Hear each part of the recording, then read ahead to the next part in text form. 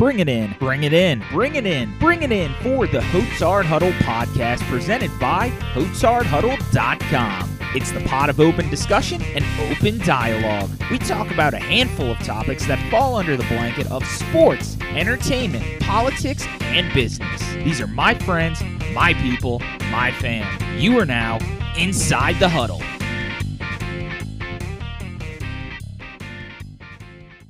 Bringing in Michael Hotsard back here for another episode of the Hotsard Huddle podcast. I'm excited for this episode in particular because I'm joined by three of my best friends, which of course, two of them were on the last episode when we did our draft special part 1. This is part 2. So joining me again, of course, is Danny Hillman, Matt Labatou, and then we got a third guest, my buddy Cortland Taylor. And last year we did a mock draft. So we did something similar last year. We only did round 1 and we did it live and on the podcast. Well, for this year, we have already predetermined. You can view the full results of that 2-round mock on this post. And we're going to go ahead and talk about some of the moves that were made, plenty of trades, a lot of good things, a lot of fun stuff happening with our mock draft. I'll explain a little bit more about it. But before we do that, here's a message from my sponsor. Hi, I'm Michael Hotsard, creator of the Hotsard Huddle and host of this awesome pod. In today's world of disinformation and misinformation, what if I told you there's an easy way to be informed about where you spend your money? Kluey Consumer. Download Kluey Consumer in the App Store or visit their website, KlueyConsumer.com. Kluey can help you be an informed and conscious consumer. The app allows you to search for brands that you buy from every single day. The best part, it's totally free. The creators of Kluey Consumer hope to one day cover every purchase and every social, environmental, and political impact of those purchases. For example, my family frequently shops at Publix. With Kluey, I know that 73% of Publix political ad campaign spending goes to Republicans. The app doesn't have bias. It doesn't tell you how or where to purchase goods from. It just allows you to see exactly where that dollar could be going. Download Kluey Consumer today for free and become a more informed consumer. That's Kluey Consumer, Cluey Consumer. And again, totally free in the App Store. For more information, visit KlueyConsumer.com. You got 4 draft nerds on this podcast, 4 people who probably take the draft way more serious than we should, but we don't give a shit. We enjoy it. Draft day is like Christmas to us. But we did this 2-round mock again, where each of us sort of took on the GM reins. Now, the way we did this, we didn't construct it in a way that we were drafting necessarily as to what we think those teams would do. We did it as if we were drafting for those teams, going full armchair GM here. So without further ado, to my 3 dudes on here, welcome back to the show. I'm excited to have y'all on. Let's go ahead and start this off with any opening thoughts on this draft. Cortland, you didn't get much talking time because, well, you weren't here for the last episode. So let's start with you. As far as this year's draft is concerned, man, I feel like it's probably one of the most unknown of the unknowns when the draft is considered, because you got guys like Trey Lance, who's had a couple of games, but very intriguing stats. You know, you might take him. You have a guy like Justin Fields who's going all over the place, especially with the epilepsy diagnosis that's been kind of going around. His draft stocks has been going all over the place. And with a guy like Mac Jones, you know, who's a proven winner this year, and, you know, quote unquote, the poor man's Joe Burrow, if you will say that. And then you got, you know, Trevor Lawrence, who, you know, that's God's gift to football this year. So it's going to be very interesting to see where those 5 guys go. I know my man Danny's over there throwing the arms up like he's ready for Jacksonville to go ahead and turn that card in tonight. But, you know, it's going to be very fascinating. And I can't forget about Zach Wilson, you know. There's a lot of unknown about him. He's a guy who played against, minimal competition. I'll say that. But he still week in and week out show that he has the attributes to be a proven winner in the NFL. But another thing I want to talk about is the receivers. I think this year is a very deep receiver class as well. Not as deep as last year, but I think you're going to see a lot of quote unquote slot receivers come out this year. And that's, some things that some of these quote unquote spread teams are going towards. They need to find guys who can make moves and give you mismatches in the slot, and give you some of that little jet sweep, because the jet sweeps are starting to come back in the NFL now. So you got to have guys who can do a little bit of both. So it's going to be interesting to see where some of these teams trying to take their organizations and try to get new images. You got quarterbacks, receivers, running backs, offensive linemen who's looking for new homes. So just curious to see where those guys fall. Well, just going to the quarterbacks here, it's something we obviously touched on very heavily, but one point you brought up, the uncertainty with quarterbacks. It's funny because each of them now have sort of a stigma. So, and what I mean by that, it just came out, Trevor Lawrence, he didn't catch a ton of flack for it, but he caught some flack for saying that football isn't necessarily the number one priority. He was trying to say there's more to life than football, basically. And of course, with the draft, we're going to overplay every fucking thing imaginable that is said. So you have that with Trevor Lawrence. Zach Wilson supposedly is the fucking Bo Callahan of this draft day reference, as he's got some backstories about his leadership, whatever the case may be. Then you have Justin Fields, which you mentioned, the epilepsy, which made me kind of think of this train of thought. Trey Lance, again, small school, easy stigma there. But then you have Mac Jones, fucking dad bod supreme. It looks like Brady did when Brady was coming out. So we'll see. But Matt, I'll turn it over to you before we get started with our draft. Opening thoughts. By the time this releases, it is draft day. So what's going through the head? I think, with this draft, it's weapons galore. Like, do you want a weapon for your team? I feel like you can just go out in this draft and get one, especially with the game kind of being tailored towards offense. With all these receivers coming out this year, you have all these quarterbacks coming out. I think you're going to see a lot of like transformation on teams' offenses. You're going to see a lot of teams look a lot different. And I think it's just going to be exciting, see where these guys go, see who Kyle Shanahan's going to get to be his quarterback. I think that's going to be a really big storyline. A lot of people are saying Mac Jones. I'm still not 100% sold. I'd say I'm probably like 90% sold at this point. Well, dude, it was got to hold out some hope that I think. It's funny because after we released that first podcast, I obviously kept making the joke and putting in SpongeBob text. It's not Mac Jones, because literally all of us, it's not Mac Jones. It's not Mac Jones. It's not Mac Jones. And then literally a day later, it was reported, the 49ers are taking Mac Jones. But of course, that train has died down. And now the Vegas odds have Justin Fields being the guy, which is who we all were kind of saying in that episode. But yeah, that 3 and 4 pick are going to set the tone for that first round for sure. But Danny, overall opening thoughts. I mean, it reminds me a lot of the draft with Darnold, who actually ironically impacts this draft, where there's 5 first rounders. You kind of you obviously know who's going number 1, and then it kind of waterfalls from there.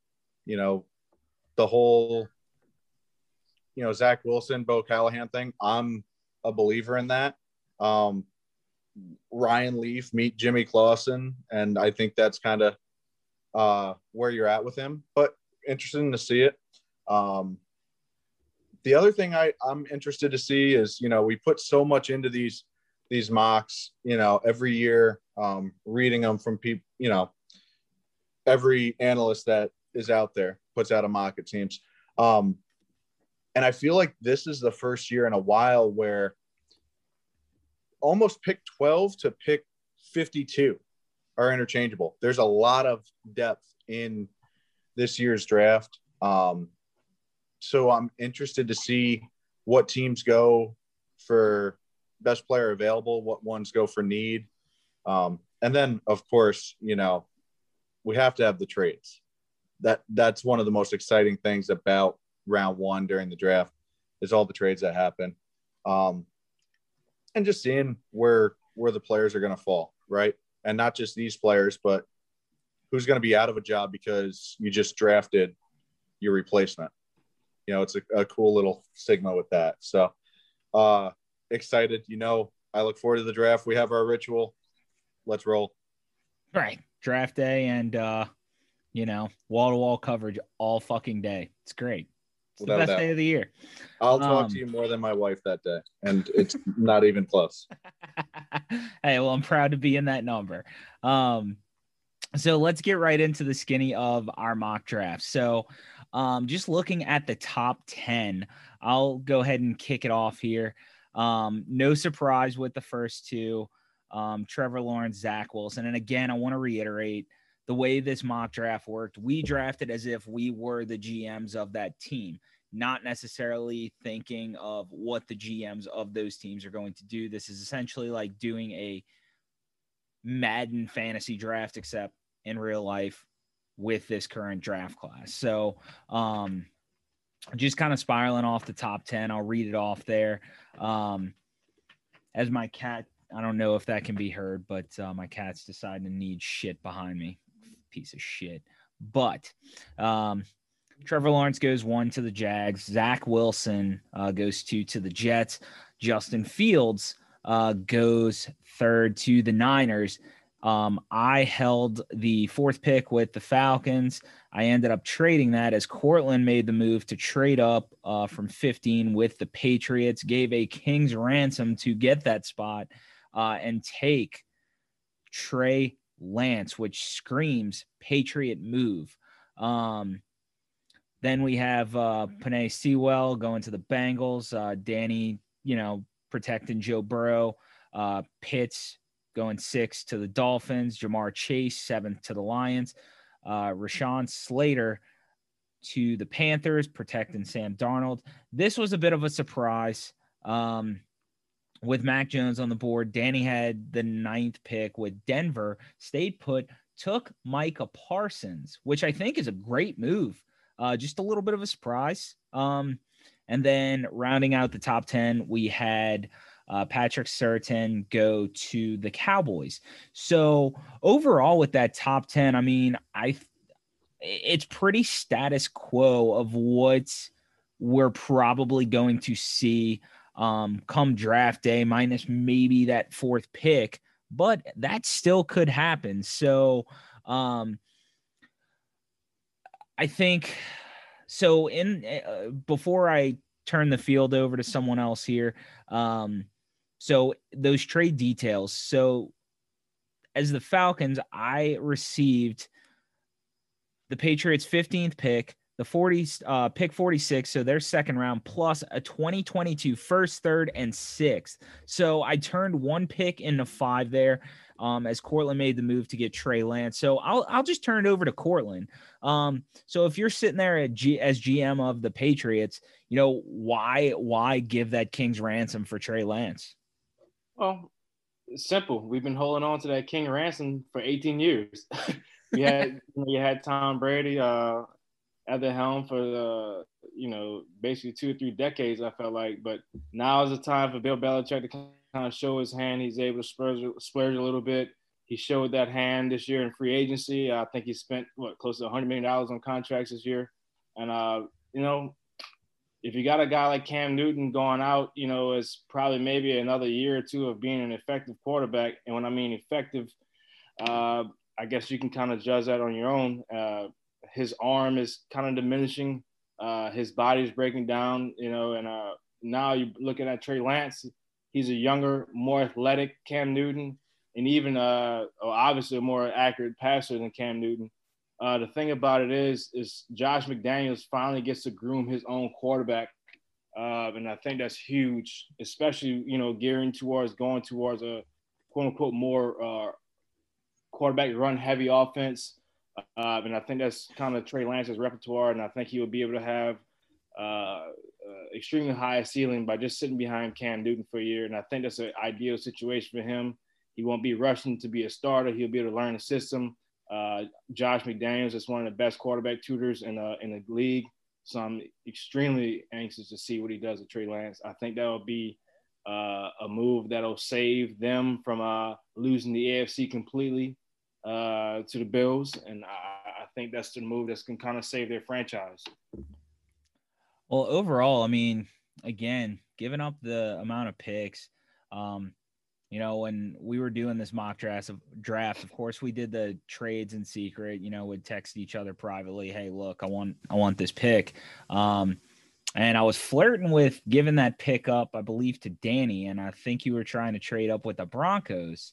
And we were negotiating, hit a stalemate. I'm like, I'm not doing that. And then Cortland comes in hot, and I was just like, yeah, you're not beating that deal. And then comes through, and then that's what it was. But no, I mean, I don't. If I was gonna grade that move, I mean, you obviously gave up a lot, but you see the going rate of what your quarterback goes for in today's NFL. I mean, it's not cheap. So you could always be the Washington Redskins with RG3 and give up that to King's ransom, and we still trying to recover today from that, so. And then they took Kirk Cousins in round 3 that same year. So as long as you don't take another quarterback, with the Patriots at some point, you're fine. But overall, brilliant move. And for me, as I was sitting there with the pick with the Falcons, obviously, if you're giving me 5 draft picks, I'll give that up all day, especially given who they have at quarterback right now, even though, again, he's on his way out, but he's got a little bit longer shelf life than Newton, it seems. So, Matt, what did you think of the big trade in the top 10? I think it's maybe not necessarily the Patriots, but I think you'll probably see a big splash trade like that in the real draft too, which should be pretty exciting, pretty interesting. But I thought it was a great move. If you're the Patriots GM, it's great for Atlanta too, stockpiling those draft picks, because I think maybe they're sort of teetering towards rebuilding, although I think that offense is still pretty nice with Atlanta, with Matt Ryan and then those receivers. But and then you got Arthur Smith as the OC or as the head coach there now. A very offensive driven mind. You saw what he did in Tennessee. I feel like that offense was, pretty damn consistent, if nothing else. But I love the trade for the Patriots as well. Like Cortland was saying, you kind of had the riches of the king for 18 years. It's kind of time to do something to hopefully get another guy in there that can win for 18 more years. But I thought it was a pretty damn good trade. Hell yeah, man. Danny, what's your take on the big trade? Yeah, I guess I'll describe it from my end, right? Because you and I pretty much were counter. We're narrowing away from making a deal. We're trying to decide on where to sign put the ink to the paper.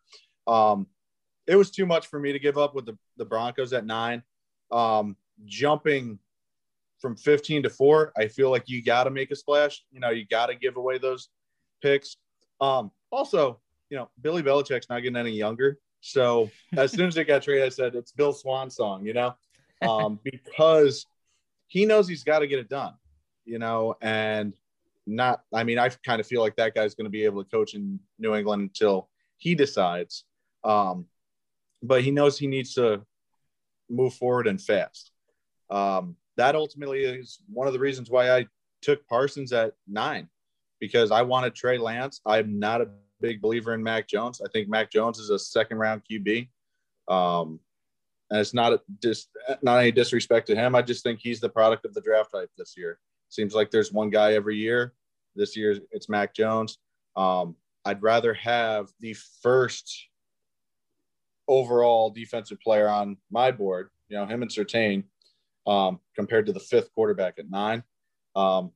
So seeing that trade go down, it hurt the theoretical GM in me, because I thought I had it done. I thought Trey Lance was my guy, and just like that, it got taken away. So while I'm glad to see Cortland give away, sell the farm because I'm not a Pats fan. You know, I hope that it is a Ricky Williams-esque trade, but I don't know. Something tells me Belichick knows more than me on that stuff. So it was a good trade. And if you're the Falcons, like Matt was saying, you're extremely happy because what were you going to do with that pick? You know, like right. You're in no man's land at 4. So at least from a Falcons standpoint. So overall, good trade.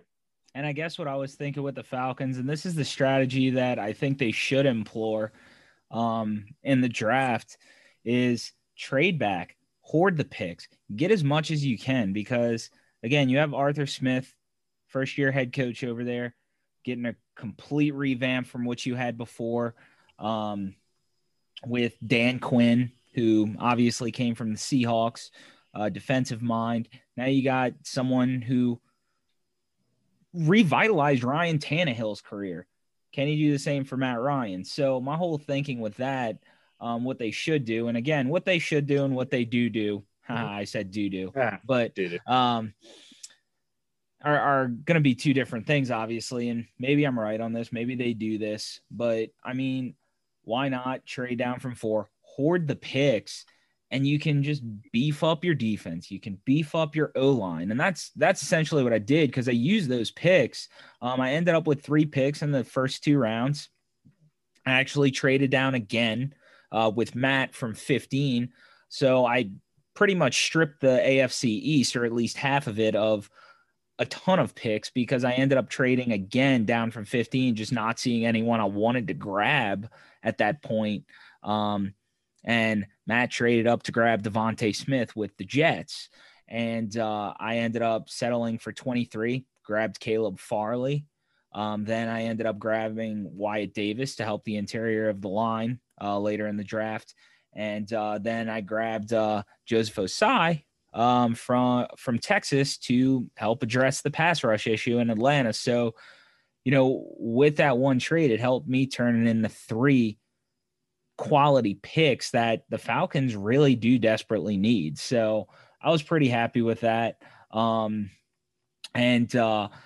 know, going back to Danny's point here, so you miss out on your quarterback, but then you end up grabbing essentially a quarterback for the defense. I think Micah Parsons is going to be an absolute stud. And I was honestly, so I took Rashawn Slater to help protect Sam Darnold at 8. I had the Panthers, and I was so close. I was sitting there thinking so hard about taking Micah Parsons just to replace, for the simple fact of continuity. They lose Luke Kuechly, who was the quarterback of their defense, is going to the Hall of Fame.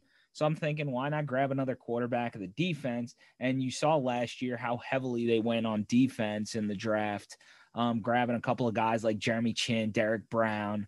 So I thought Micah Parsons could fill out that third layer and be that stalwart for him.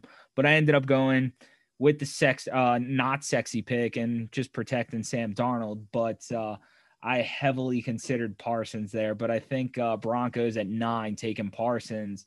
Not only is it realistic and I could see it happening, I like the pick. I mean, if you can't get your guy and you settle for another year, give Drew Lock another chance, why not just beef up the defense? You already have offensive weapons there. So I did really like the Micah Parsons pick, although it was a bit of a surprise. Cortland, what's your take on good old number 9 with Micah Parsons? Well, I think you hit the head on the nail, man. Like, I mean, when you look at Micah Parsons, he is the quarterback of the defense. He's the guy who gets things moving, and he's the man who basically, when you're game planning as an offensive coordinator, you're the guy who, hey, you got to get a hat on that cat. We got to make sure we know where he's at. We got to identify him. We got to block him. He can come off the edge and rush the passer. He can stand in the middle. He can plug. He can play the money or the money or the sand position. That's basically inside backers. And I mean, look, he's a guy who can really just terrorize your offense. He's a guy who the offensive coordinator is going to have to make sure he knows exactly where he's at all times. And I think it's one of those moves, Mike. It's where Micah Parsons becomes one of those positionless football players on defense. kind of like how Isaiah Simmons was. I know we was talking about now Isaiah Simmons had a rough adjustment to his rookie year. And like I said, we spoke about that too.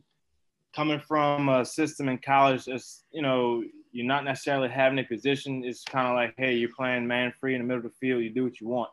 Now you go into the NFL where there's more schematics, there's, more scheme fit, there's more personnel packages, and there's more reasoning behind our defense, and he has struggles with that. But I think Micah Parsons, as far as the comparison between those two, Micah Parsons has been in a real defense. He's played, numerous positions that had meaning to it. He's played a 6 technique. He's played inside the box. He's played inside backer. So the guy can basically play anything. He's kind of like a plug-and-play guy now. He's a physical freak, and that's what, you're looking for as far as matchups concerned and stuff like that. He can cover a tight end, cover a running back coming out of the backfield, and possibly cover guys like, the Kyle Pitts and such things like that. So he's very talented, man. Like that's a chess piece on anybody's defense. 100%. Matt, anything you want to add to that? I remember when we were doing our discussions about the draft a couple of weeks ago, I said, when I think about Denver, I think about Al Wilson. I think about a nasty linebacker. And in my opinion, it's the perfect pick. If you can't get your guy at the quarterback, I think exactly like you guys are saying, dude's a stud. I think it's a great pick. I think it fills a need for sure. So I can't argue at all with it. It's a great pick. So, like I said, I think the first 10 were pretty much status quo aside from a couple of picks. That's what's crazy about the draft. You see enough mocks, you hear enough talk, and you just kind of go based on the predictions of the experts. But, I mean, the top 10, everything about, I think, what we did with that makes a lot of sense. Now, one of the picks I was happy to see going outside of the top 10, Cortland, you took with the Giants, the guy I actually had my last mock, and I think who I'm going to end up sticking with them doing with number 11. That's addressing the interior part of that line and taking Elijah Vera Tucker from USC, who is the best guard in this draft. So you did that. This cliche is overplayed at this point, but it's true. Sexy isn't always the best bet. You look at what the Colts did at number 7 several years ago. They took the guy who's the youngest of 39 cousins, I might add, and Quentin Nelson. And he's a perennial All-Pro. And when I say perennial, he hasn't not made the first team All-Pro, and he's deserving of it. I think he's given up 3 sacks in his career. And I think by the time it's all said and done, he's going to end up being a top 5 lineman, not just guard. I mean, a top 5 overall offensive lineman ever, period. So, Cortland, you made the decision to take Elijah Vera Tucker. Tell us what was happening there, because you did have a couple of big playmakers on the board, Jalen Waddle, Devontae Smith. I mean, there is some speculation about Giants going receiver. So you decided to go away from that. And going back to even the beginning of the draft recap we spoke about, the amount of wide receivers in this draft is just impeccable. And I knew going back to round 2, I'll have one of those true slot guys that I can really go after. The Giants made a couple splash moves in free agency, signed a couple of wide receivers. So I knew they really needed to figure out somebody who can put in that slot, and I knew I can find a slot receiver in the second round. But the most important thing is, Mike, if Daniel Jones is going to be the quarterback of the future, he needs to be able to have time in the pocket and especially not have any collapsing going on in the interior of the line, which happens to be one of the biggest issues they've been having. They were solidified at tackle. They'll be okay there, but the interior of the line is been abysmal. And when you got a guy like Saquon Barkley, when your main runs are inside zone schemes, and when you don't have interior offensive linemen, moving a nose guard or moving a 1 or 3 tech, you're going to have some issues. And I think you're looking at a guy like that. Vera Tucker comes in, immediate impact starter. He's one of the strongest offensive linemen, period, in the draft class, and I think that's going to pay out dividends for Saquon Barkley and Daniel Jones as soon as they continue to work on that inside zone scheme and that RPO little package they got going on. I think this could be very dangerous for the Giants' offensive line.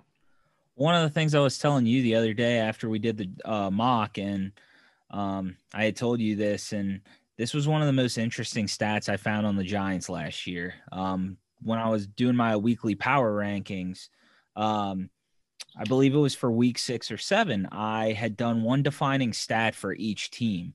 And my defining stat for the Giants was their adjusted line yards. Now, if you're listening to this, that is basically what your offensive line is giving you. That's an offensive line stat that determines how close to the line your running back's getting hit. And this was based in the run, sort of echoing what Cortland was saying here.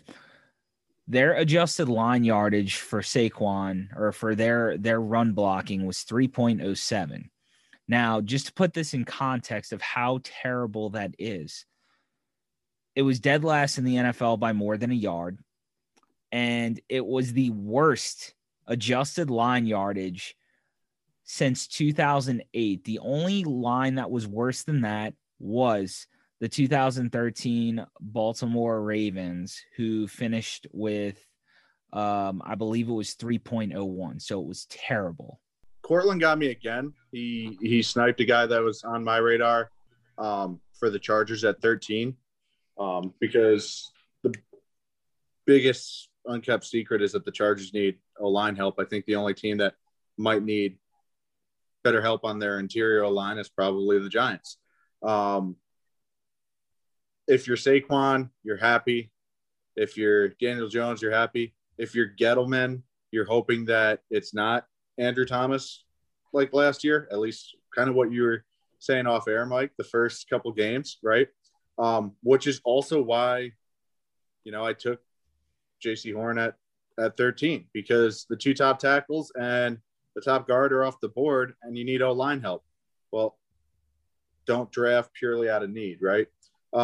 So Vera Tucker at 11, people will say that he's going higher than he should. I think a lot of people have him, mid to late first, which is just shocking because of kind of, I guess, just to echo what you said, Mike, you saw with Quentin Nelson that guards are not just the guys that get, pushed off to the side anymore.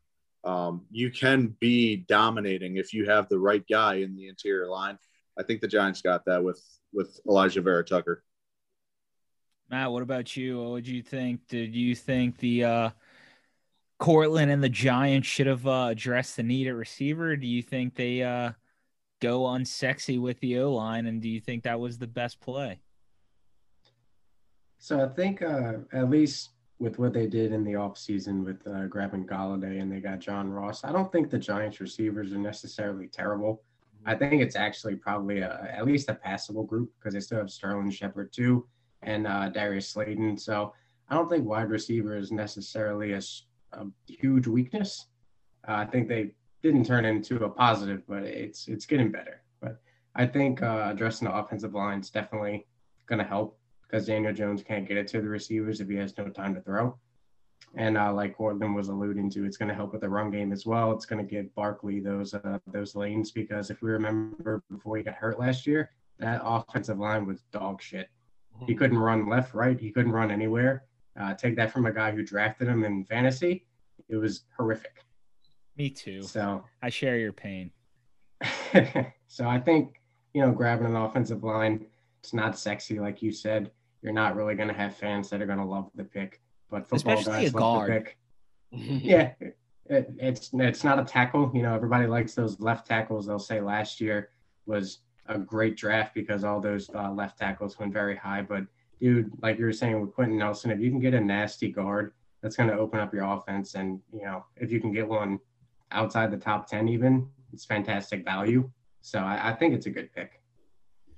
Now, one of the picks I want to talk about in that 11 to 20 range, is Danny with the Chargers. You took J.C. Horn at 13. Now, I don't think anyone's scoffing at the fact that it's J.C. Horn, but I gave you some shit when you made the pick, and I'm still giving you shit for it. So, Chargers' biggest need obviously is offensive line, no question about it.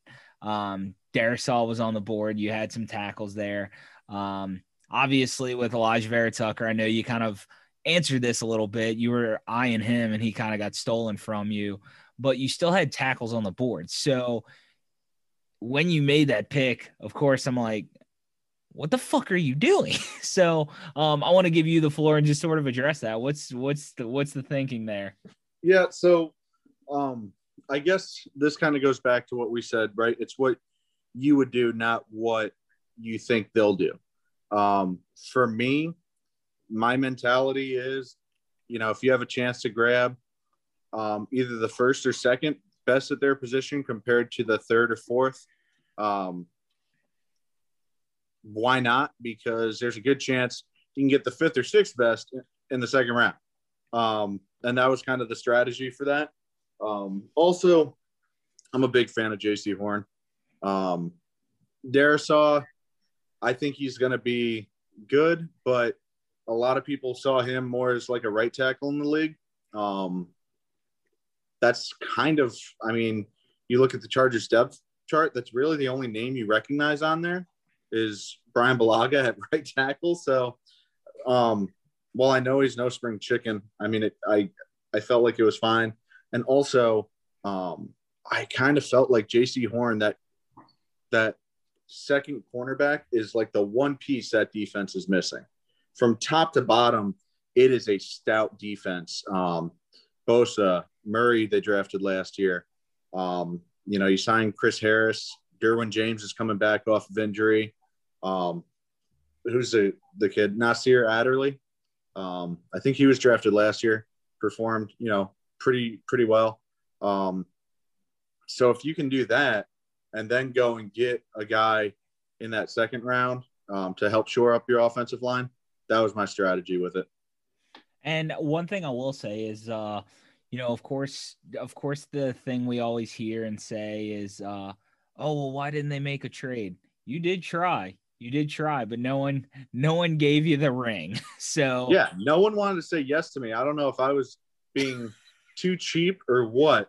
I don't think I was, because when I look at the little chart that tells you the draft value, I think the problem is both times I tried to trade with someone, it ended up being you.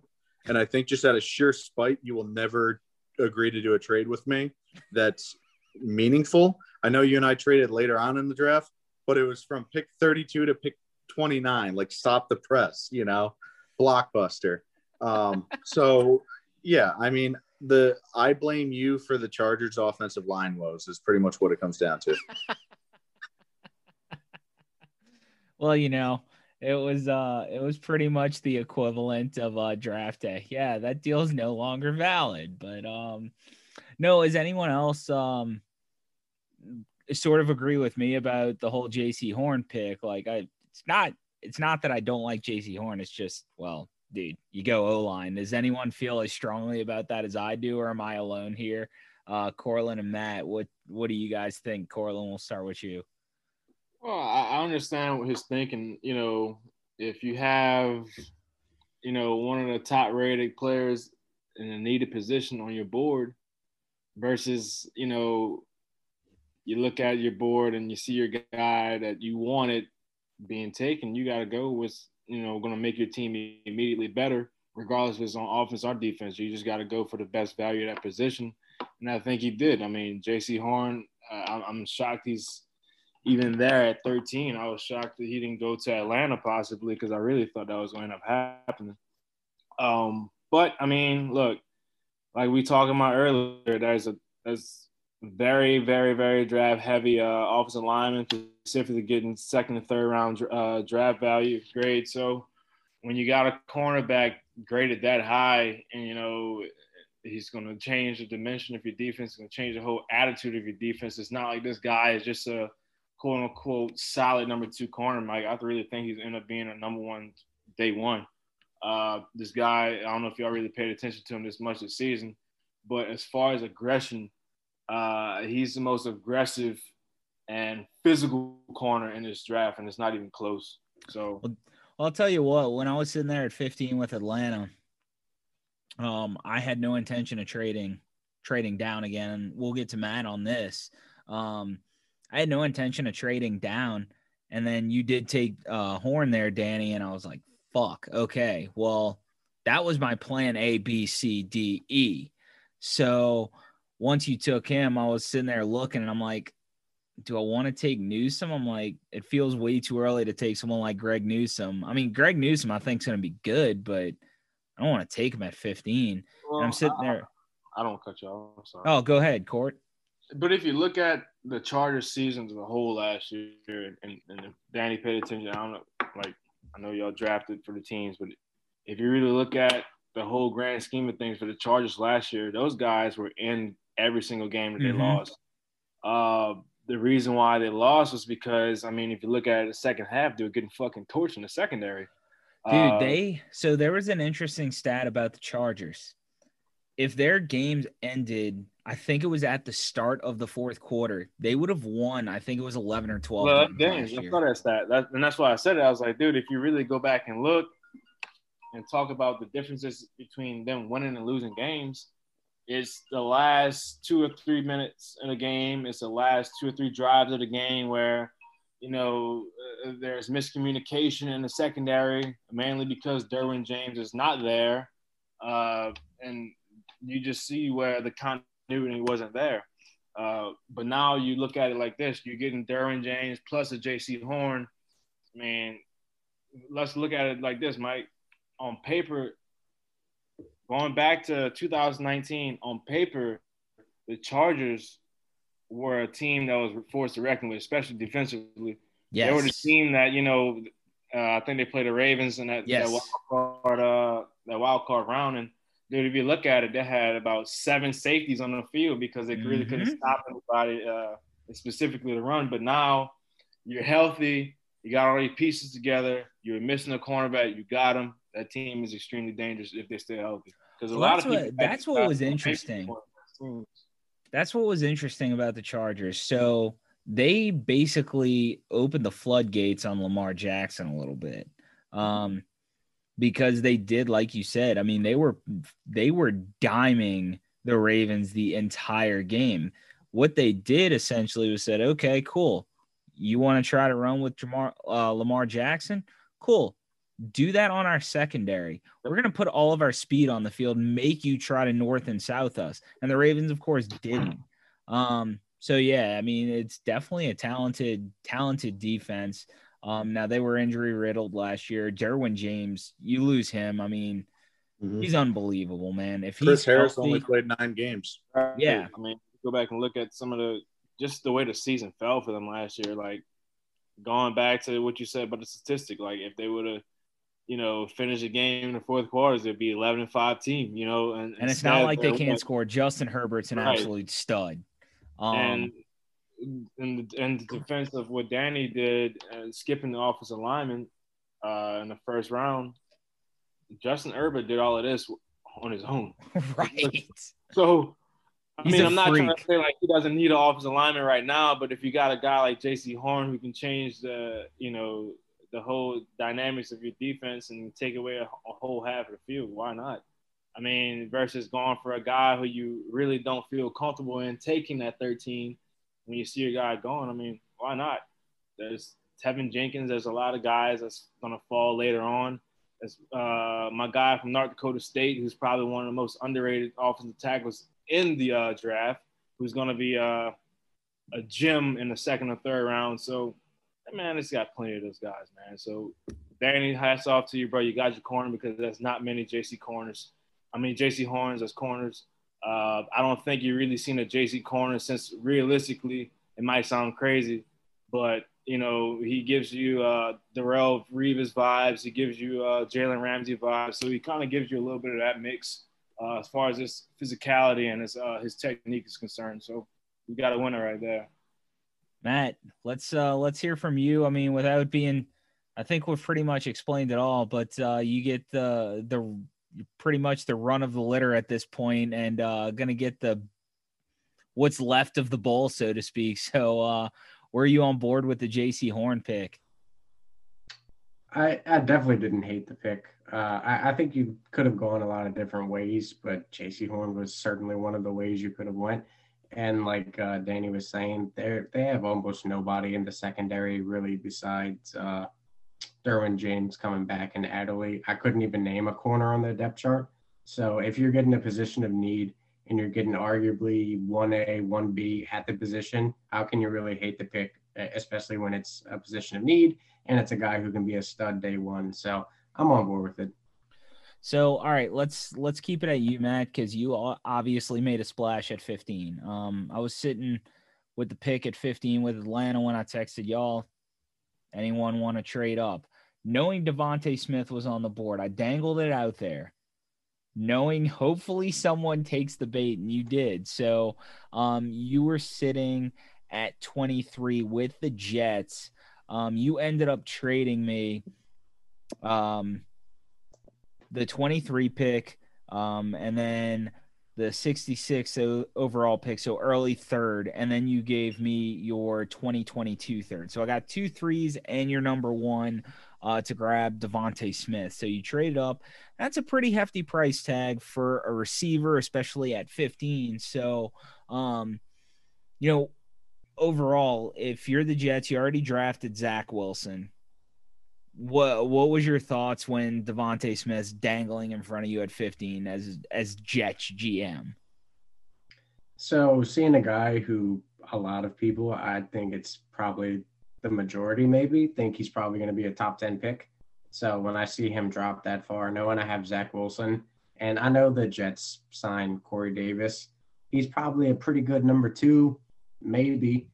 He had one good year at Tennessee. It was a contract year, knowing he had to play hard. And he also had A.J. Brown next to him, who's taken, a lot of the attention away. So I was thinking I needed a number 1 receiver for Zach Wilson.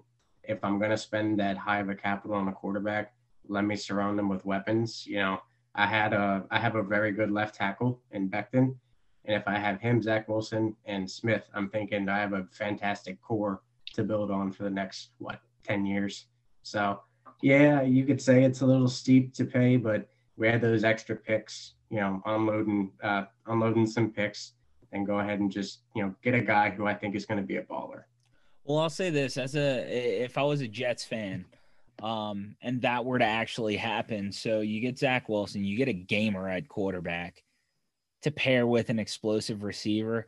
I mean, if you're a fan, even if you go 6-10, that should be, in theory, exciting to watch. So if you're a Jets fan, you're blowing a load over that, essentially. So I mean, it was a steep price, but I was like, all right, well, fuck, dude. Like Zach Wilson and Devontae Smith, ain't nothing wrong with that. So I didn't hate it at all. So Danny, what's your take on the trade back once again for the Falcons and the Jets trading up to grab Devontae Smith? Yeah. So, I mean, if you were to tell me that the first Alabama player off the board was Patrick Surtain at 10, I'd tell you to open up another. But the Jets doing this, I think it would be brilliant. Now, this is a theoretical on top of a theoretical. So I don't know where the decimal point is on the percentage of this actually having a shot at happening, but it would be perfect for the Jets. Mike, I thought actually that your strategy with the Falcons was kind of ideal in the sense of if you had drafted Newsome at 15, I think you got him where, 23? I got Farley at 23. Farley at 23, yeah. I think is solid. But considering that, Surtain and Horn were off the board, and I do think that they are A and B, and then there's a 100%. Drop. I thought it was a solid pick. I think I think if we see a wide receiver out of the three go, and it reminds me a lot of last year with you had Judy, you had CeeDee Lamb, and the burner that wound up in Oakland. What's that? Ruggs. Henry Ruggs. Yeah. So again, you got two Bamas and the field. I think maybe Waddle's the one that slides. I think Smith probably comes off the board before this, but if this and Waddle, of course, just to clarify, Waddle went to 12 with Philly, which I took Waddle over Smith there. Yeah. So I just think, this is something that just as a fan of both football and the draft and being this draft geek like we are, like you said earlier, I am praying that this happens just so we can sit there and say, we told you so, like basically Randy Quaid from Major League.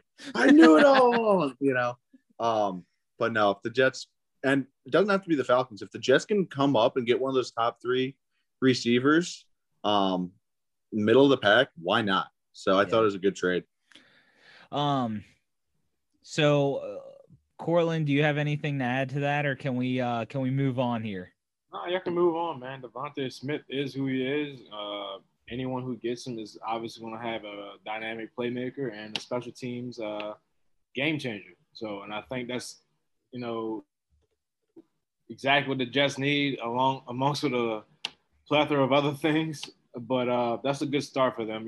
Get your quarterback of the future, get your playmaker for the next 8 to 10 years here, hopefully with Devontae Smith. And, hopefully they'll be able to go back in round 2 and 3 and grab one of those running backs and really solidify their offense a little bit and give them a real trio.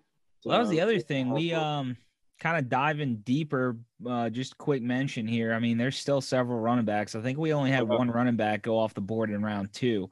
So Najee Harris, Travis Etienne, and I can't remember which one off the top. I'll go back and look. It was one of the North Carolina guys. It was Javonte.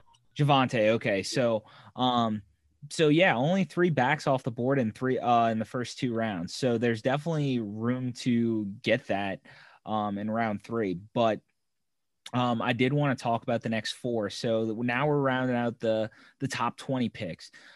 Danny with the Raiders took Jeremiah Wusu Koromoa from Notre Dame.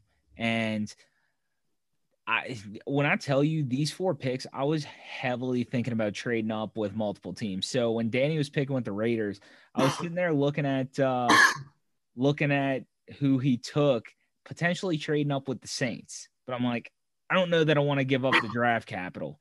As I had the Saints sitting at 28, I'm a big fan of both Parsons and Koromoa. As I think both will be longtime pros in the NFL and solid, high-end level linebackers. So that he goes at 17 to the Raiders. Then you have Travis Etienne go to the Dolphins. Although there's still some questions about whether or not the Dolphins do go linebacker there.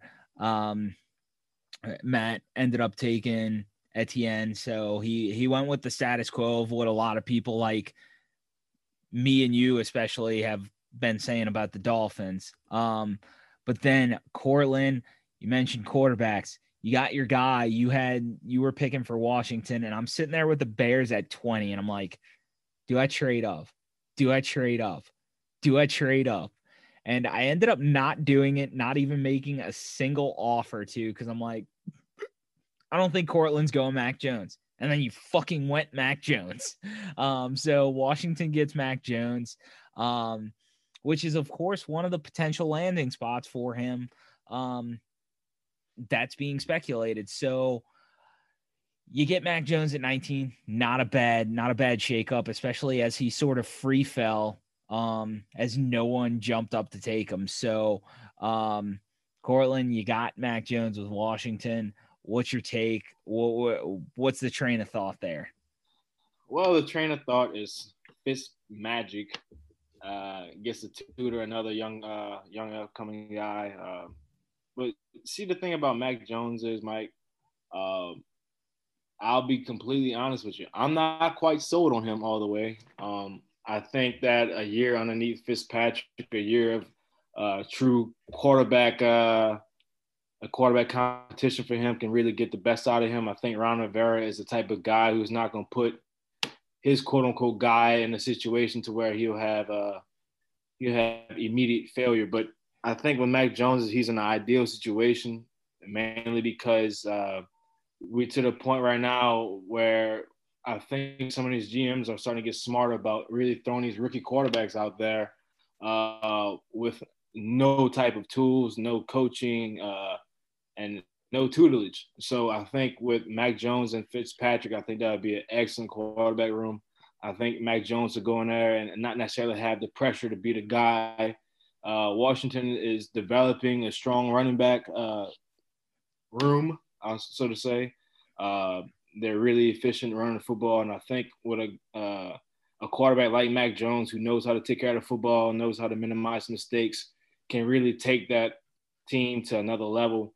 You've seen with a guy like Alex Smith with minimal quarterbacking. I'm not gonna say minimal quarterbacking skills, but he was very limited this year. Mike, he had one leg, and with one leg, he was an extremely serviceable quarterback for them. He got them to the playoffs, although they just won 7 games. I think a guy like Mac Jones, who can actually push the football down the field, take a little bit more chances, and he's extremely accurate, Mike. I'll tell you that one thing about him, and he's an extremely smart football player. I just don't necessarily see him having the same talent pool in Washington that he had in Alabama, so it kind of scares me a little bit. I think he does need another receiver or two to kind of help him, especially a tight end. Hopefully, at some point in the draft, they'll be to assess that need for him and hopefully get him some weapons for the next 5 to 10 years. He'll be the battle. But I'll say this. So I think the ideal situation for Mac Jones would be a Washington or a Chicago. And the reason I say that is because a quarterback who doesn't have the talent of a Zach Wilson or a Trevor Lawrence, their best friend is always going to be a defense that doesn't give up much in terms of the scoreboard. So I don't want to call Mac Jones a game manager. He's a rookie, so he probably will be early on. But he's an Alabama quarterback.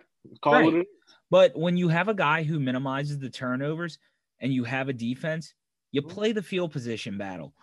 That's what the Saints did with Teddy Bridgewater. That's what we've seen be effective for many teams over the years, even in the offensive resurgence of the NFL, if you will.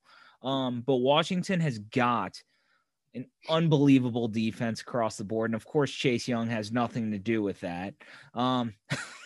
Well, this might sound a little far-fetched and take it with a grain of salt. But Washington's situation is reminding me of when Belichick first got to New England, when he had a superb defense. A great front seven. Yeah. A quarterback who's going to take care of the football, who's going to do enough just to help you, not to scare you and not wow you. But he has a ceiling that's unknown, I feel like, because Mac Jones has really just had a 1 year of starting with probably one of the most talented trios of wide receivers that ever touched the landscape of college football. So, I mean, he had a lot of weapons going in his favor, and he had Najee Harris, obviously. Yeah. So I agree. I mean, it's an ideal fit. And then if you look at Chicago, which again, I was thinking about trading up, Bears have a good defense, obviously. So either of those squads, I think, are an ideal fit because you don't have to make the plays you'll have to make in a Jacksonville, in a team that doesn't have that elite defense. So that's the best way to groom those quarterbacks that you do have questions about, period. So him going to Washington there, I think, would be a good fit. If Washington ends up getting him in this draft, I think you brought up a great point. Let him sit behind Fitzpatrick.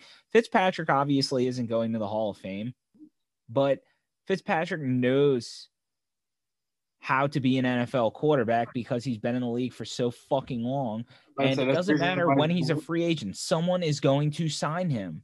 as his journeyman career has shown. So Well, if you look at it, all the quarterbacks that's about to get drafted besides Trevor Lawrence they're going to have to sit. mhm. There's not one quarterback besides Trevor Lawrence who we know. I mean, and Zach Wilson, who's going into an immediate starting position. So Right. those guys would be in ideal situations to learn and to mature and to groom those skills. Anything that you guys want to add, Matt or Danny? Yeah, Chase Young wasn't a draft bust. You know, I'm going to take the shots as I can. He did deserve Rookie of the Year, as I've already said, but, you know, still not number 2 worthy. He's a good player. I actually love his energy. I've said this before. I hate that I fucking like him. I hate that he's such a goddamn team player because it would make it so much easier to hate him if he wasn't. Because I want to be right about that.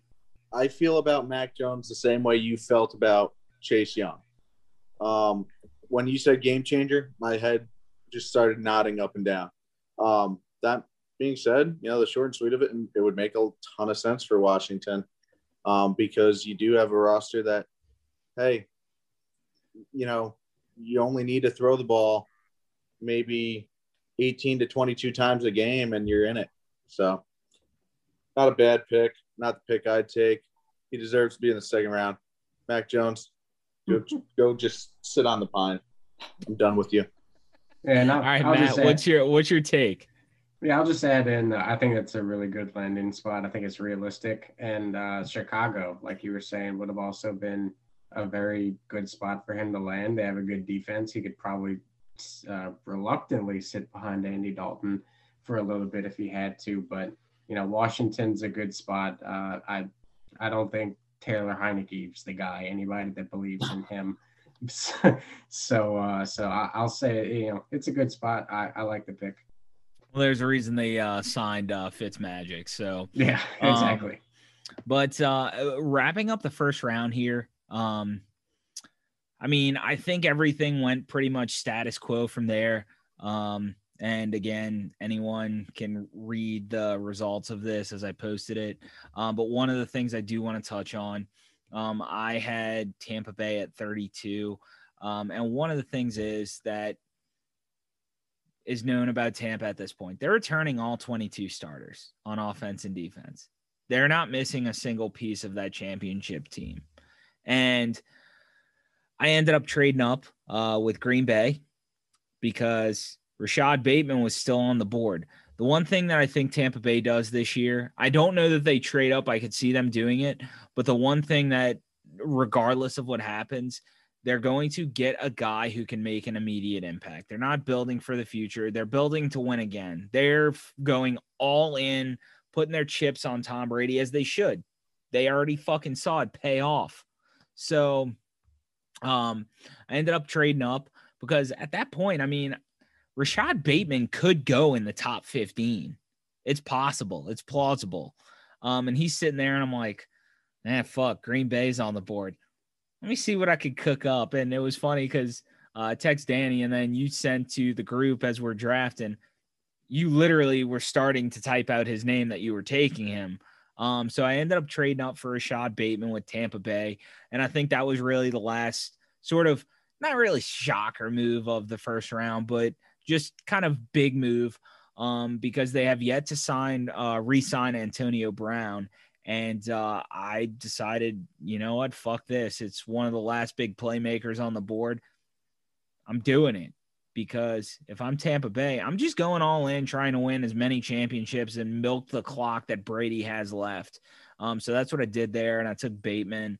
And when I made that deal, and I'm like, fuck yes, because it's no secret. Not only was I GM for Tampa Bay in this mock draft, I want Tampa Bay to win the fucking Super Bowl again because, well, Tom Brady over everything. But what's our take on the final trade of the first round? Matt, I'll let you take this one. It definitely gives them another weapon to replace Antonio Brown with. So, like exactly like you were saying, you know, Tom Brady's got that, I'd say probably 2 or 3 year window at maximum. where he's going to be a quarterback that can win a Super Bowl for you. So if you're just going to say, hey, we'll give up a couple of picks, move up, get a guy who we know can, step in day one, where he's not even asked to be the guy or the second guy or maybe even the third guy, but just to know that they can tout someone out there who's a first-round talent who's going to be snagging balls from Tom Brady. It's like, how do you stop that offense? Danny, what you got? Yeah, so with me at Green Bay, I was kind of where you were, and at 15 with the Falcons, had a lot of players I liked, none of them that I loved. I know I got to give some weapons around Aaron Rodgers, or otherwise he may not be in Green Bay by the time I get back from making the pick. That poor fucking guy. Well, I would have taken Jordan Love, but he was already off the board. So I jump back 4 spots, pick up, a little bit of a return. And you get a third out of it. Yeah. Yeah. And I still get a guy that I probably could have gotten at 29. So for me, it just made too much sense. Court, let's hear it.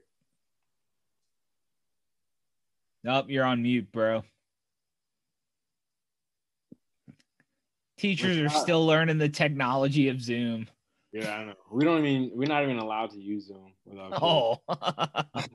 But anyway, man, like Rashad Bateman is an instant playmaker. He's a guy that you can really line up in the slot, the outside, but mainly the slot position. He's a catch and go guy. He's a run after the catch guy, and he's, something that Tom Brady not necessarily had in his career. So I really think this whole pick with whatever Tampa Bay goes with, it's going to be Tom Brady making that call to the GM like, hey, I want this guy. I really think it's like that with the Tampa Bay Buccaneers, and they gave him the keys to the organization. He's got a 2 or 3 year window, and like I said, he's going to pick a guy like a receiver, or if they didn't sign playoff Lenny, I'd say they'll probably go running back, possibly Etienne or somebody like that at that position, similar with the Kansas City Chiefs did last year. So that was the other thing. I was thinking about trading up into the early 20s with Tampa to try to grab Najee Harris. So, but yeah, it's Tampa's going to be interesting. Now, another pick I will say, because I was thinking about it, had Rashad Bateman not been there, I was thinking about trading up with Tampa and grabbing Matt's pick at 30, which I think was a great pick. And this is one thing I want to touch on. The last part of the first round I want to touch on. I was thinking about Asante Samuel had Bateman not been there. Bateman was, so that's off the table. But I will say, Matt, taking Asante Samuel at 30 to pair along with Tre'Davious White, holy fucking shit. I blew a load at that pick because I am such a mark for Tre'Davious White. I think he's the best corner in the NFL, hands down. A couple of years ago, Stephon Gilmore, of course, he still has the case, but people are fretting about Stephon Gilmore, and I'm just sitting there like, why is Tre'Davious White not getting this same fucking love? Because, well, he gets burned less often. He gives up less touchdowns. But you found a magical duo with Asante Samuel and Tre'Davious White. Not that the Bills are lacking weapons, but that's fucking beyond brilliant. I thought about a running back at this juncture, but I feel like there's a lot of value with the running back position in rounds 2 and 3. So the Bills had the luxury of not necessarily having a ton of holes on their team. So it's kind of just the best player I thought was available, and that just so happened to be Asante Samuel. If I can go ahead and pair him with Tre'Davious White, like you were saying, who's probably at worst number 3 corner, number 2 corner in the NFL right now. So if I can go ahead and pair him with, another first-round cornerback and just have this stud duo. I think they have Levi Wallace at corner as well. He's okay. I wouldn't say he's bad, but if I can get, someone else to pair and have maybe 2 shutdown corners to just help that team a little bit more. He's got the NFL pedigree, obviously, with his dad being Asante Samuel, who we're all the age to remember how good he was in his prime. So I thought it was a really good pick. It It doesn't necessarily fill a need, but it just puts icing on the cake, I guess. Well, the thing is with that pick too, and then I'll turn it over to Cortland here, but with getting him to pair along, you now have a duo, obviously, of great corners, but the Bills also play from ahead a lot. So when you're playing with a 2 or 3 score lead, obviously you kind of get laxed a little bit, and the weaker parts of your secondary get exposed a little bit because you're not playing with that same chip on your shoulder. You know you have a lead, so you cushion it. And with that, now you can sort of minimize that. And I feel like when you have a tandem corner like that, it gets tougher to play from behind. I mean, you have 2 guys, so it's not like you can, if you're playing, just hypothetically playing a team like Atlanta who has a Julio and a Calvin Ridley, you can't hone in on one guy on the weaker corner because, well, that weaker corner doesn't exist anymore. So I think that's a huge thing for a huge advantage for the Bills because, again, Josh Allen's a fucking stud, and that team is so often playing ahead. But Cortland, I'll turn it over to you. Well, anytime you can get a corner who's probably one of the best press man technicians there's been in the last 5 to 10 years in college football, I think that's a steal. And at this point, Mike, anything with the Bills picking is considered a luxury pick to me. I'll tell you why. There's reasons why there was an AFC championship. There's reasons why that roster has been gluing together, been doing an excellent job of drafting. And if you can get somebody like Asante Samuel to pair along with Tre'Davious White to play that press man technique to, give Sean McDermott what he really wants, and that's to send the house because, going back to the days where he was with Carolina, their blitzing packages, their play with Luke Kuechly and my man Thomas Davis was just impeccable, and that was all under the tutelage of Sean McDermott. I think people kind of forgot about that. So you kind of get back to some of those things that he had when he was in Carolina, but I don't really think he had a duo like a Asante Samuel Jr. and a Tre'Davious White ever in Carolina. So I think this is something new. I think this kind of actually gives him a couple of different schematic changes or schematic add-ons that he likes to do going back to his Carolina days. So this is an excellent pick. Well, it also completes their secondary because they already have great safety play. So, Danny, what's your take on this one? I liked it because for the Bills, I had them either looking at corner or edge, and those just happen to be 2 pretty popular positions to draft in round 1. So being at the moneymaker positions. Yeah. So being at the tail end of round 1, you know that you're not necessarily getting, player 1 or 2 at the position. I already explained how I think it with that. What I like about Samuel is he's all over draft boards. So I've seen him go like mid first round. I've seen him go in some mock drafts like towards the end of round 2. In fact, one of the simulators I use has him ranked as the 52nd best player in the draft. I don't see how. I will politely disagree. But if you get to put him up in that secondary on that defense and also feed off that crowd, right? Plus, I just think it'd be cool for him and Trey White to have that debate year round, which one truly is DBU, because lately it's been LSU, but let's not forget Florida State's put out some pretty good defensive backs, right? So excited to see it, and I'm glad they went corner. I'm glad I think Matt had the pick that he went corner and not edge because I felt like it was kind of watered down at that point. So overall, now that we've sort of wrapped up the first round, who was each of y'all's big winner of the first round as far as team goes? Let's kick it off with Matt here. And you can say yourself if you're arrogant enough. Can I say the Jets? You can say the Jets Well, if you feel that.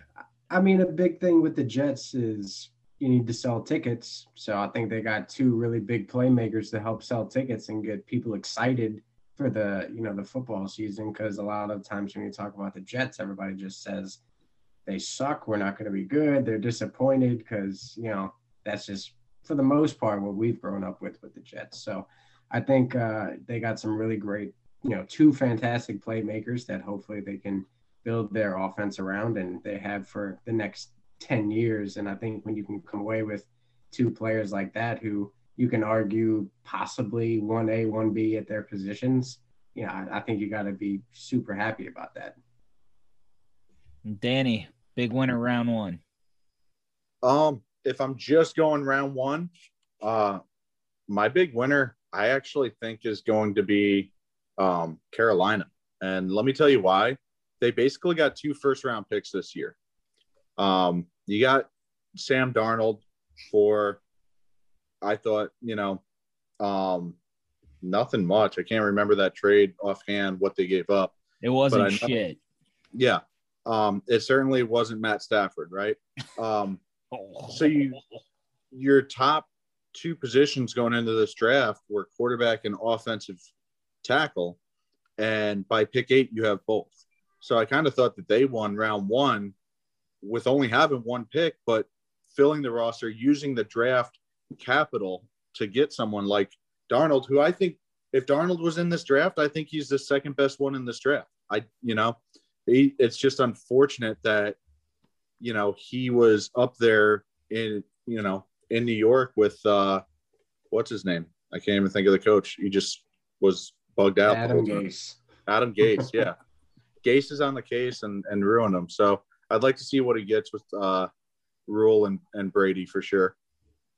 All right, Court, round one, big winner. I'm going to go with the Dolphins, Mike. I didn't even want to say the Dolphins, but just going back and look at it, you can get a guy like Kyle Pitts who can finally be a reliable target, occupying the middle of the field for a young 2-year quarterback, second-year quarterback, Tua. And then you go back and grab Trevor Etienne. I think that's a huge pickup for them. Reasons why I think Miami never necessarily had a bell cow back in a very long time. If you go back and look for the couple of last years, they've been going down to, week 13 and 14 practice squad players from New England that they can pick up or Jets they can pick up. It never really was a solidified guy. So now they finally get the guy in Trevor Etienne. And I think the big thing about Kyle Pitts is, Mike, when you got a guy like Devontae Parker, a guy like Kyle Pitts, now you have 2 very, very, very, very big targets for Tua. And to help him out, because, he struggles with his reads, he struggles with his accuracy, and I think some of those guys can help him win 50-50 balls.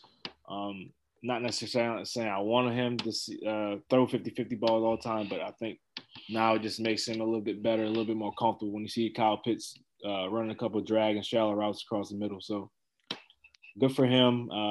Good that he gets a guy like Etienne who can turn around and hand the ball off to and really start to find a true identity to their offense, because going back to Miami, they never necessarily had a true identity. Going back between Fitzpatrick and Tua, that's completely 2 different quarterbacks. So now you go ahead and you grab 2 offensive weapons. You can kind of go back to the drawing board this offseason and really go back to what's comfortable for those guys and figure out where you want to go from here. So my big winner for round one is also the Dolphins. So it looks like Matt's in the consensus for winning round one, either with the Jets or the Dolphins. But no, the big reason I say the Dolphins, the big reason I say the Dolphins, sort of reiterating a lot of what Cortland was saying here. So Tua obviously struggled rookie year. He wasn't bad, but he wasn't good. He wasn't necessarily helping them win games, but he wasn't losing games for him. And what you did in round one was you gave him the 2 possible best friends for a quarterback who's still figuring it out. You gave him a tight end to eat the middle of a field. And then you gave him a back who's a great dump off option.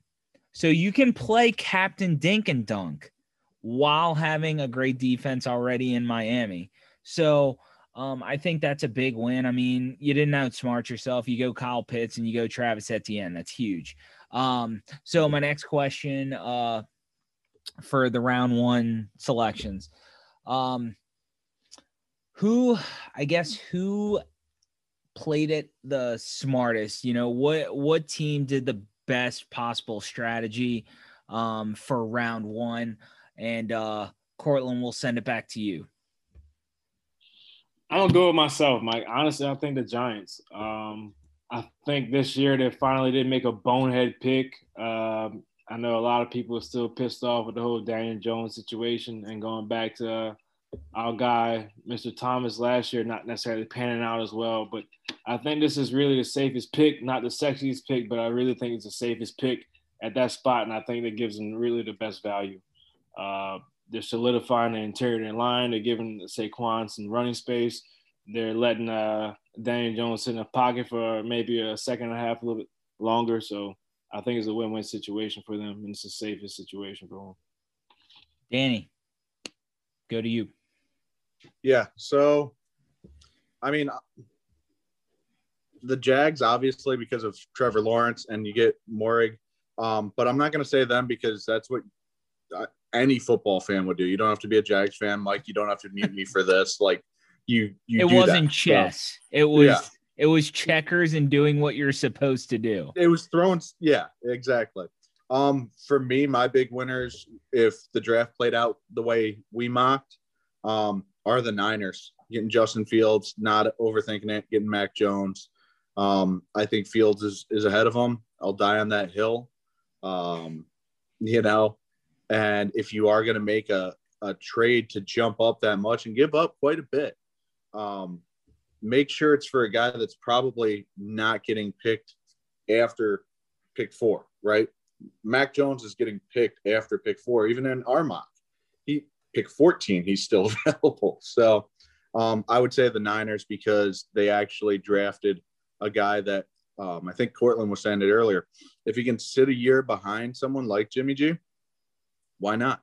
You know, you have that luxury.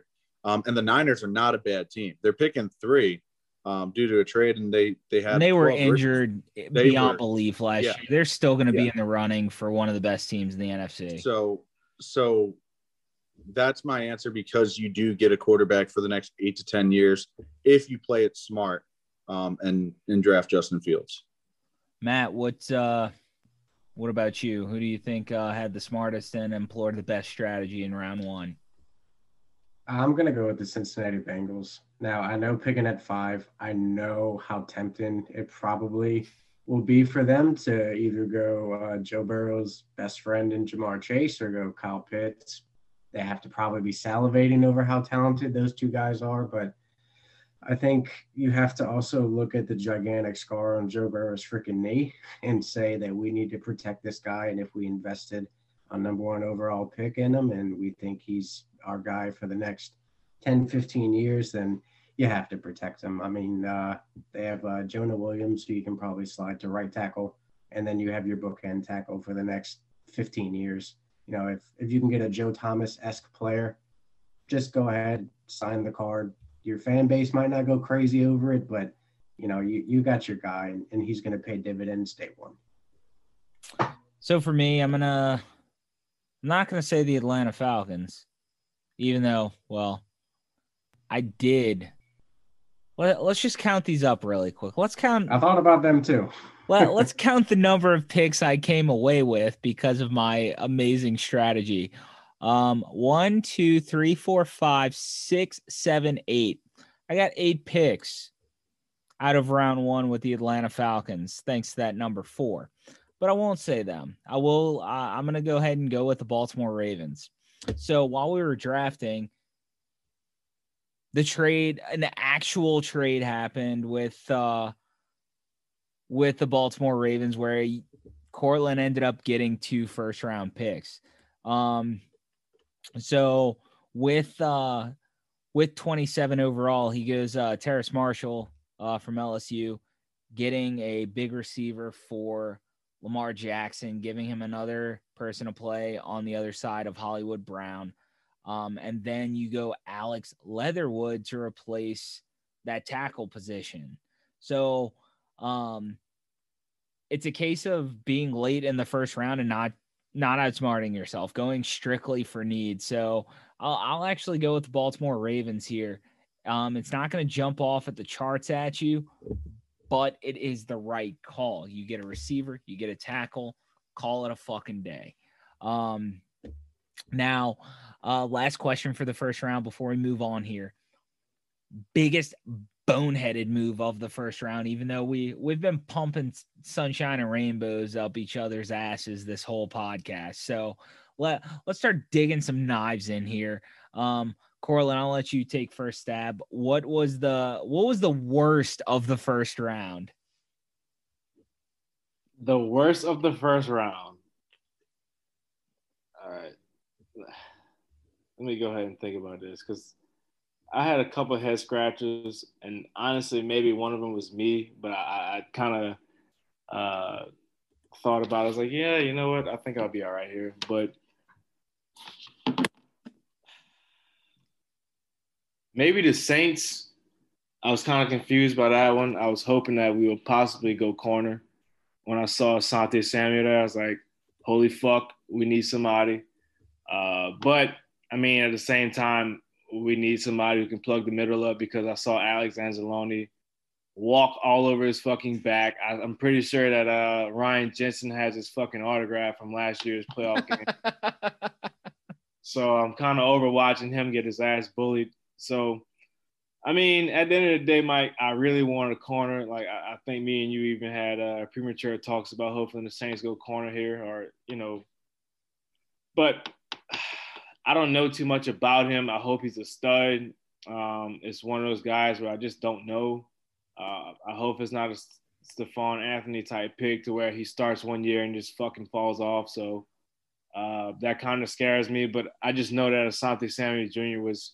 he's definitely going to be a 10 to 12 year veteran in this league, and probably be one of the better halves of the corner. So I just thought him and Marshawn Lattimore would have been a formidable duo, and I was just hoping to see something like that, really. So allow me to defend myself here. So Asante Samuel, obviously, if the Saints pick him, I would not be mad. But my thinking is you still have CJ at corner. Now, obviously, and I told you this the second it happened, I really fucking hate the fact they lost Janoris Jenkins.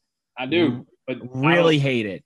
But see, that's why I think that they're going to keep that CJ into that nickel slot position and go get a corner at some point, because that's where he plays his best. Like, yeah, he's not to me, he can play corner, but he's not a true corner. Like, he's a guy who needs to be around the football.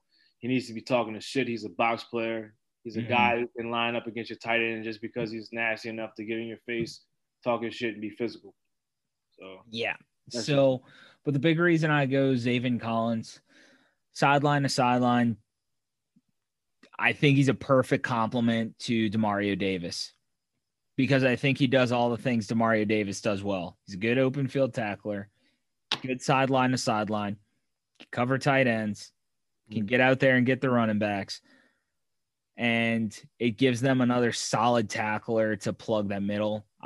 When I tell you I'm sold on Zaven Collins, if the Saints grab him, I am going to lose my shit. I think that's the best pick they can make if he's there. So that's a big reason for me. But Danny, biggest head scratcher of round one. Yeah, so I don't know that there's a head scratcher. It's more just like questioning, and this is what I like about the draft. You won't know for about 3 or 4 years. Right. I love the Patriots moving up to get Trey Lance. What I don't love is how much they gave up to get there. So that was kind of a head scratcher. But they had, again, like I said, I think they had to jump 11 picks and into the top 5. So, it's not going to be cheap. But that was one. And then the other one, and And really, I guess it's just a player preference from where I'm standing. Ravens with, was it pick 23 or whatever it was, went Terrace Marshall. I had Rashad Bateman rated higher. And I think that they've swung and missed on receivers so much that, go with the more sure thing. But again, that's not a knock on Marshall. I think Marshall's, late 1, early 2 type of receiver. But that's it. And then I guess to kind of dog my own pick, I hated having that Packers pick. They're in draft purgatory. Like, there's just no one there that's really appealing to them at that pick. So I guess that's kind of where it is. They went, Cosme. They could have went Bateman, I guess, but thanks, Danny, for shitting on 10% of the first round. I do what I can.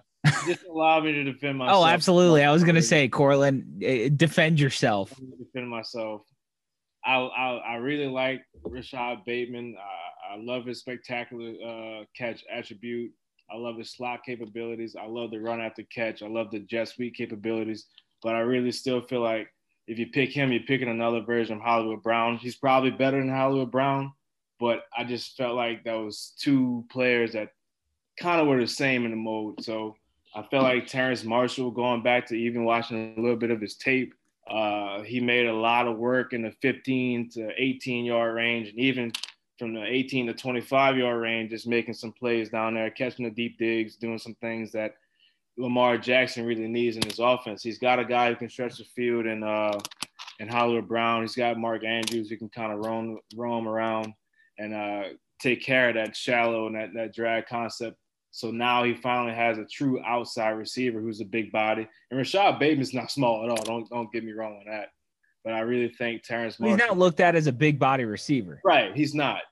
But I feel like that's like Terrace Marshall fits that quote unquote mold of what the Ravens need as far as a big play, big body receiver that they need on the outside to kind of win those 50-50 balls for Lamar at some point.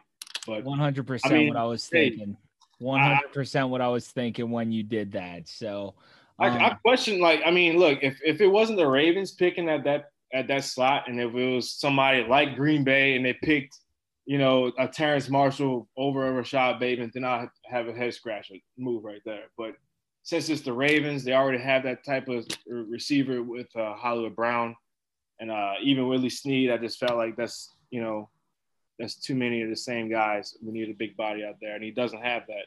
And for a guy like Lamar Jackson, who lives his life on the scramble, he needs a guy who's going to 50-50 balls, and I think Marshall is that guy. So that was his name. Matt, let's turn it over to you. So biggest head scratcher round one. So I don't really, at least in my opinion, don't think there was any really big head scratchers. The one thing I'll critique is, I guess, the Eagles pick with Jalen Waddle, only because I like Devontae Smith more than Waddle. I would have probably went him, especially since they went what the heck was the guy's name out of TCU Jalen Reagor. Jalen Reagor, yeah. He's supposed to be a burner, so you put two burners together. So I guess that's the only thing I could really critique. And it's not that I don't like Jalen Waddle. It's just I probably like Smith more, and I probably thought he would have fit in the system a little bit better. But I won't give you too many lumps for it. All right. So yeah, I get it, but at the same time too, I think Jalen Waddle and Devontae Smith are kind of, not to say one and the same, but similar. They're not your 6'4" receiver. So it's like damned if you do, damned if you don't. Go with either one. Now I think Jalen Waddle's got a little bit more of a possession vibe to him than I would say Devontae Smith does. Devontae Smith's more of a chess piece. And I feel like Jalen Reagor's already that for Philly. So that was kind of my thinking there. But for me, I think the biggest question mark, I guess, for round one, I don't know. I'll actually turn it back over to you, Matt, because the picking Davis from Kentucky at 26. And again, this is probably just me thinking that Zaven Collins is just much better of a linebacker. I was a little shocked there because I feel like Davis probably would have been my third or fourth option at Cleveland there. One of the big misses I think there is Christian Barmore, who ended up going first pick of the second round to the Jags. Shut up, Danny. No one cares. But so what? I guess why Davis there? It's a lot of speed. I like the speed he shows. He can get sideline to sideline, tackling machine, which is something that Cleveland does not really have a lot of speed at linebacker right now. So I feel like they just needed somebody that can kind of fly all over. Kind of reminds me of a Devin White-esque where he can just get up and down the field and kind of just be a banshee. Whoa. Pump the brakes a little bit. I'm not saying he's in the same tier, but his playing style, because Devin White was a linebacker, so he's got that speed and agility. I think Davis shows a lot of that same skill set. And like you said, it really just comes down to preference. And we're just it's nickels and dimes at this point. But Barmore, I was probably going to be my pick if it wasn't Davis, but I feel like the line is kind of maybe not defensive line as far as tackle, but I feel like that's more of a strength. And just being a Browns fan, seeing how much the linebackers got attacked last year, I just wanted to make sure they shored that up. Now, let's just talk about round two vaguely here as we're coming to a close. But who's someone that felt around two that you were surprisingly shocked by? Danny, I already know your answer is Barmore. So just go ahead and talk. I'll give you 5 minutes to jizz all over the podcast about how excited you are about Barmore going to the Jags. No, I mean, obviously, yeah. That's amazing that if he were to fall there, that's fantastic. What's great is the Jags in recent history have had some luck with guys being in the second round that should have been early on in the first. Miles Jack, Juwan Taylor, kind of first one I thought of was Miles Jack. Yeah. I also kind of like, being a Jags fan, Freiermuth falling to us at 45. Everyone knows Kyle Pitts is the top tight end, and it's nowhere close. But Freiermuth is probably the best, let's call it traditional tight end in the draft. And his positions coach just happens to coach the Jags now, coach with the Jags now. So I like that, what I liked about round two is you got to see a lot of the strategies really play out on why your picks in round one were that. The Chargers are a good example of that. We talked at, you grabbed Jalen Mayfield with your second one? I believe so, yeah. Yep. So it was cool to see it play out and kind of just echo what I said in the beginning. It's such a deep draft. You're getting first round caliber players in the 50s, 50 to 62. So I guess that's my answer. I'll keep it. Matt, what about you? Who fell out of the first round that you were a little surprised by? So I'd probably say it's a tie between Tevin Jenkins and Kadarius Toney. Jenkins, just because we saw the run on offensive linemen, and I feel like left and right tackles are kind of hot commodities right now. So it really wouldn't surprise me to see him sneak maybe into Indianapolis. If they don't go linebacker like Danny had, I could definitely see him going there, possibly taking their left tackle spot or something like that. And then Toney, and it just goes into how deep this receiver class is this year. It's 10, 15, 20 deep to where he could have gone at the end of the first round too. It's just your preference on receiver. He's more of a satellite guy that you can kind of put in space, and he's just going to torch your defense. So a little surprising that he didn't go somewhere in the first round either, but, great values in the second round. Cortland, let's hear it. Surprises out of the first round. Oh, the surprise out of the first round, I didn't think he was going to be a first-round pick, but I thought he was going to be a very early second, was my man Javonte Williams. Matt picked him up. The Bills are very close to the last pick of the second round. 61. Yeah, that's a lot of value for a guy like that. He's a complete game changer, and for the Bills, he's going to be a stable running back, and he's going to be able to carry 15 to 20 carries week in and week out, and I think that's going to be another dimension of the Buffalo Bills that we haven't seen yet. So, and pairing him with Josh Allen, who's getting more and more confident with Stephon Diggs and those guys, that's just going to be a more potent offense in the AFC. So, I mean, kudos to him. I know Matt elaborated on Tevin Jenkins. I was really happy to get him with the Lions there. The Lions, I felt like they had a great draft day getting Jamar Chase and Tevin Jenkins. Kind of trying to rebuild that trust with Jared Goff, I guess. You get a guy who can protect you. You get a guy who can throw the football to. So just to kind of, refresh his career and hopefully rejuvenate and get a little Ryan Tannehill-ish to his career. So maybe he can get, another 5 to 6 year successful run.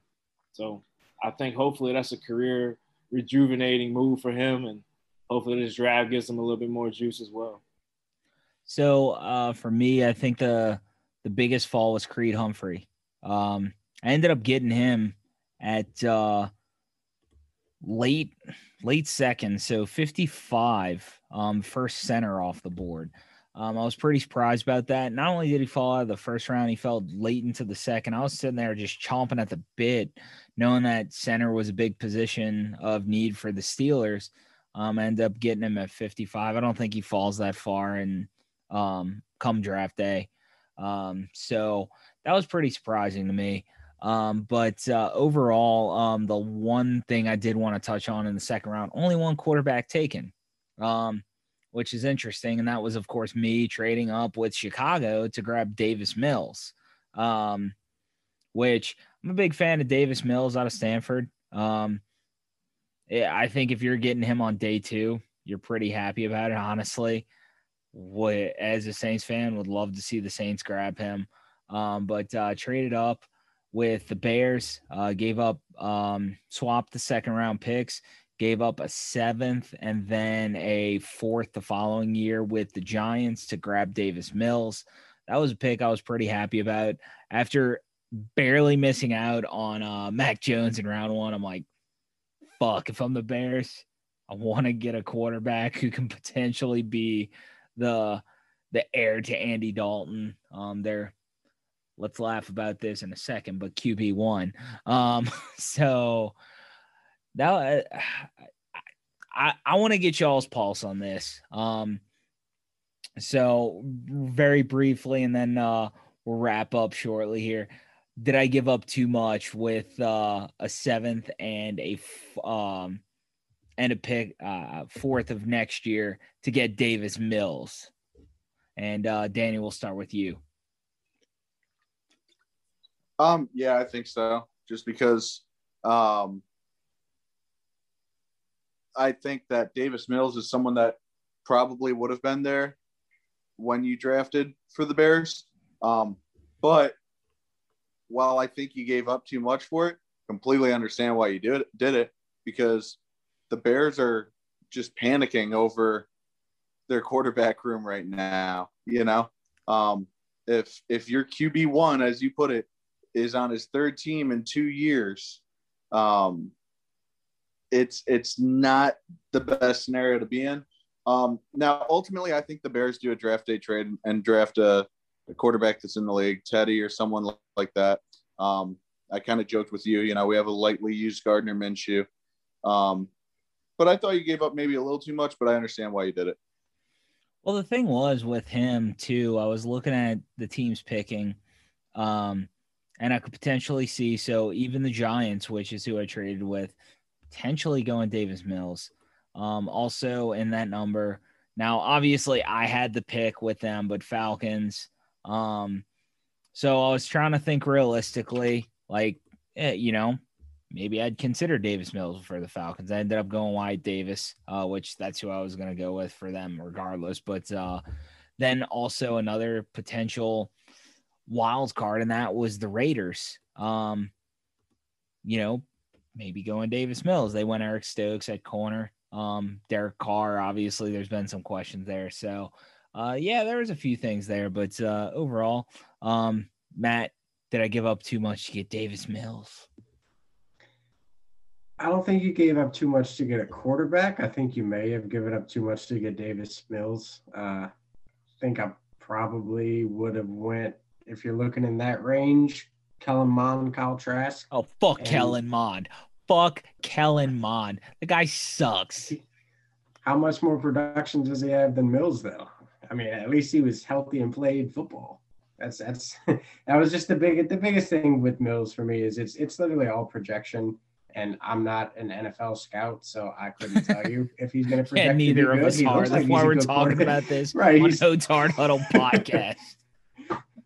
Right. I mean, he's 6'4", 200-something pounds. So he looks like a good quarterback, but I mean, I can't fault you for doing it. Personally, I wouldn't have went after him, but it's a total Ryan Pace move because I think, like Danny was saying, they're panicking and they're trying to save their asses and their jobs right now. So I think they needed to make a splash doing something. I personally would have went a different way, but cannot blame you at all. And Cortland, let's hear it. Well, I mean, look, the Bears traded up to get Mitch Trubisky.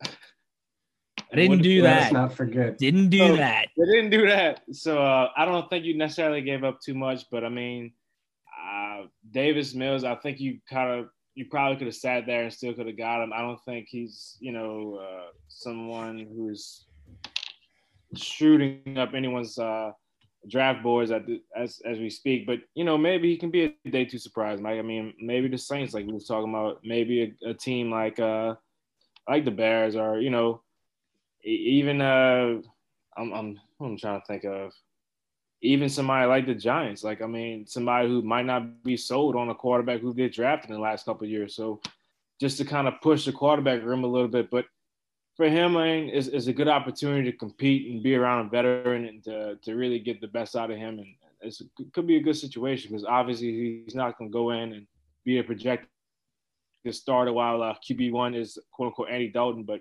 I mean, it's a situation where he doesn't have any pressure. He can come in there and hopefully win a couple of reps in fall camp and maybe be a starter one day, but who knows? Last question I want to ask before we wrap it up here. Saints, ideally in a perfect world, first two rounds, no explanation, but just give me two names here.